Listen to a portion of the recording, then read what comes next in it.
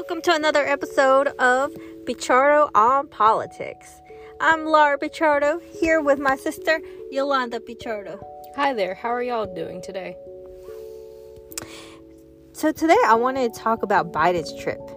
Biden is currently attending the United Nations Climate Change Conference, which is being held in Glasgow, Scotland, in the United Kingdom. So our new president is really advocating about clean energy. I wanted to talk about some points that he made throughout his speech, and I wanted to know your feedback. So he talked about record heat and drought in regards to climate change, about raising our standard of living or reinforcing how we live. He talked about how the cost of energy is becoming higher. So when we go to the gas pump and we put gas in our car, currently gas is $3.15 here in the North Carolina, Virginia area. Further south we go into North Carolina, gas is $3.25, $3.26 a gallon. And guess what he said? What did he say? He said it solely is the higher cost of energy is a reinforcement to push us to clean energy, to diversify the different types of energy we use. Does that really seem feasible to you? He honestly doesn't care about high gas prices. He wants us all to get new vehicles. But guess what's happening? There's a chip shortage right now. That, and you also have to count the labor shortage that's going on too. Because how the hell are you going to try to push people into getting newer cars that are efficient when you have all these shortages going on? Exactly. Like right now, it's not perfect timing right now. If I were him, I would wait a year just so that the demand decreases, so that people from now till December, if they're traveling to see their families, make it easier for them. I remember under President Trump, he would always somehow decrease the price of gas right before vacation time or the holidays. So he was going on about promoting his Build Back Better plan. He was talking about investments in clean energy. He wants us to install solar panels, to invest more in clean air. He wants us to have and drive electric vehicles. I think electric vehicles are cool. I just don't want to be pushed by the government to buy an electric vehicle. Honestly, in the end, personally to me, there's no need for an electric vehicle. You can always make like other cars more efficient, but at the same time, yes, you're always going to have a market for everything. But the way he's doing this to push the so-called electric, what's the main, reason, cause behind all this? Why are you trying to push more electric? Why are you trying to do it in this short of a time frame? Exactly. That's going to be near to impossible because if you do that, let's think about theoretically. You have, let's say, let's go for 1,000. Let's say 1,000, for example. You have like 1,000 gas-powered vehicles. And let's say only maybe 9 of them are electric. And over time, you have to replace them. But at the same time, can each person really afford to get an electric vehicle? No, not everybody in every income bracket can do so. No, they People can't. making under $30,000, they are going to be the ones that struggle the most. Yes. They're not going to be the ones that buy a brand new car. They're going to be the ones that are buying a used car as close as to $5,000 as they can, or driving a vehicle given to them by someone in their family. Yeah. Or if not that, they're going to have to purchase it elsewhere. If not, they're going to carpool with other people or even take public transportation to get around, because not everyone has a car. Exactly. But those of us who live in the rural area, we don't have public transportation. We have to drive. We don't have any options besides that. Yeah, honestly. Not everybody wants to live in the city. So most people get bored within the city. And honestly, if you live in the city, like, it depends, like, what's there. Like, why are you there for your jobs or just ease, convenience? Exactly. And I'm just finding that it's so high. What's your main frustration you're trying to get? It's not feasible. It's not feasible for people with lower incomes to buy a new vehicle. Explain why. There's people who they say are living paycheck to paycheck. They're not going to be able to buy a vehicle in their current income bracket. And then what else? I just feel like it's insensitive. Why do you think it's insensitive that they're doing this push on electric If vehicles? they wanted to push this on the people who make more than $50,000 a year, it's easier to comprehend. But people with under the $50,000 mark are going to struggle. Yeah, that's how I feel too. Because honestly, what my thing is, why are you trying so hard to push for electric vehicles? What happened to a free economy where you can buy anything you want, you can sell to who you want, not just a certain vehicle or products allowed on the market? This is practically communism, where the government runs each sector in the economy. Practically, it's if not that, socialism. So then I'm going along and reading more of his speech, and he talks about he wants to have 500 or to 500,000 charging stations in the United States. I think the private sector should be developing those.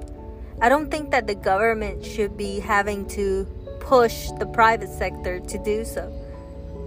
Elon Musk, who makes the Tesla vehicles, I would want him to set up his own chain of charging stations. Yeah, but at the same time, if you think about the charging stations, you can only really... I'll be honest, I'm not really caught up on this whole electric vehicle thing, so I can only say what I see. But isn't there only a certain amount of mileage you can drive with that electric vehicle before you get to a next charging station? Let's say if they do make those 500 charging stations, but what if they're only really in around the populated city areas, not in the rural areas? You're pretty much stuck in those rural areas. You can't go anywhere else. Yes, it's very insensitive for people in rural areas. A Tesla vehicle could probably drive thousands of miles, but everybody else, Honda, 35 to 55 miles per battery charge? I'm not sure, I'll be honest. It's so insensitive. We'll circle back on that. So he talked about helping other countries develop.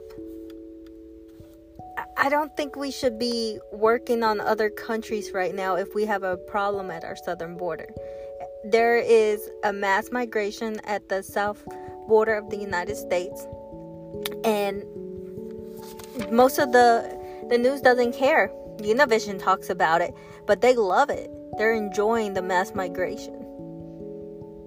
Okay, it's understandable why many of them are migrating to this area, but at the same time, you have to do it in a correct manner, not just in one, fall swoop, but also not just a whole bunch of people from Latin America coming. There's also people coming in from, what was that one area? Haiti, they said it was? Haiti, and, other countries are coming through there because they know it's easier to come through the southern border right now because there's so much chaos. Did you hear over the weekend they're trying to pay $450,000 per person that was separated at the southern border? $450,000? The Biden administration wants to pay up to $450,000 per separated person. That is way too much money. The question is, why is he focusing more on people coming in instead of the people here? Shouldn't he be caring more about the people who got him elected, or more about his people here instead of those? Exactly. I'm not saying anything in a rude manner, but I'm just saying in general. Yes, it sucks what's going on over there, but at the same time, what is he doing to make his country better? Nothing. He's caring more about the world. I want progress here in the United States. But based on how you're seeing with the southern border, how is that going for you? I just feel it's dangerous because it puts our mom in danger. people are rude to her in the stores because they think she is a recent immigrant. But she's been here. She's been here over 30 years. She's a U.S. citizen. I mean, why are they being... There's no way of really telling who's legal versus who's illegal. But once you talk to them, you know. It all depends on the person's mindset, honestly. Because if they're just there stuck watching TV or just there, like, watching a certain point of view, of course they're going to think a certain way. You have to think about it in, like, a more open-minded way. That not everyone's the same. Well, more like a person is a person. What makes them different is their personality, their characteristics and stuff. Yes. Later, I started listening to C-SPAN's coverage of representatives giving speeches. They were just giving their general speeches at the House of Representatives. Not our representative, but a representative of North Carolina, Virginia Foxx, was talking about the $450,000 per person. And she says service members are paid much less. And it's not...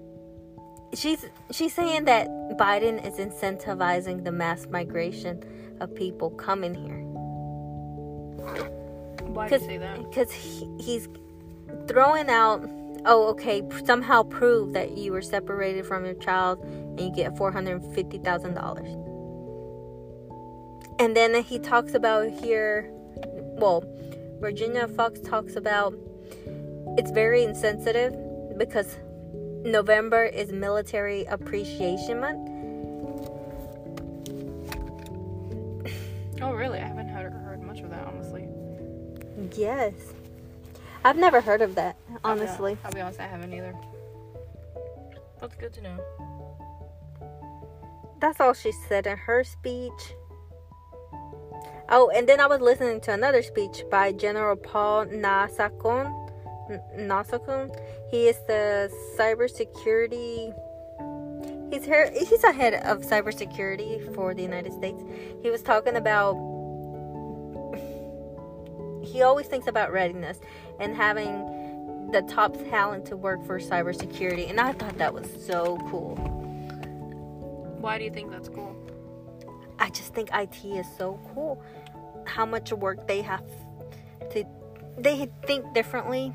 They have to think about the systems, about the database, and how the database works with the system programming. I'll be honest, I worked on some coding and stuff back when I was in college for this one class. Personally, I like IT, but at the same time I couldn't major in it because I already decided on something else. But with IT, you do have to worry about mostly about coding, and sometimes that code can get frustrated. That can be frustrating. Yeah, it can be frustrating. Let's say if you're making a website and you're trying to make, let's say, a little chart. If you mistype one thing, the chart won't pop up. It will come up as just a bunch of word typing. He then was talking about, think about who do you work with, who do you work for, how do they motivate you, how are you compensated by your job? And he's not talking about monetary compensation. How do you feel when you work? Does your job make you happy, that you feel compensated by being happy? His speech was so emotional. I feel like I could go work for him. Okay, let's delve further into the compensation. What kind of compensation do you mean? Just emotional compensation, you're valued as an individual, not just a number of a company? Yes, I think so. Because I'm pretty sure that's what most people want to feel when they're part of a company. They want to feel valued. They want to pretty much feel valued and know they're doing something in the company, not just another number that's just just another person. As soon as you fire them, we can hire someone else immediately. That they're important to our organization. There are companies still struggling to hire people that they furloughed or they let go in 2020. Jobs that aren't currently being filled. let's say like the furloughs, why are they having trouble filling them? The people who were rejected don't want to come back to work. Well, to be fair, I can see why it's like that, because they were working, but then all of a sudden they had the rug pulled from right under them, and they're given the chance again, and so they have that option to think, oh, do I really want to go back there now that they've had time away from the company? Did they really value me? I can see why, but for the others, it's up to them. But it could be like the same reason too. Yes, it was an interesting day. Oh yeah, and so I looked it up. So pretty much any Tesla car can go at least 262 miles on a single charge. Oh, that's amazing. Yeah, but if you're one of those people who like want to do like cross country, or like maybe want to like do a lot of stuff throughout the week, you have to be mindful like how your battery is and stuff. You will always have to check that they're fully charged. Well, thank you for joining me today and covering all the topics that were talked about on November 1st, 2021. Signing off. Have a great night.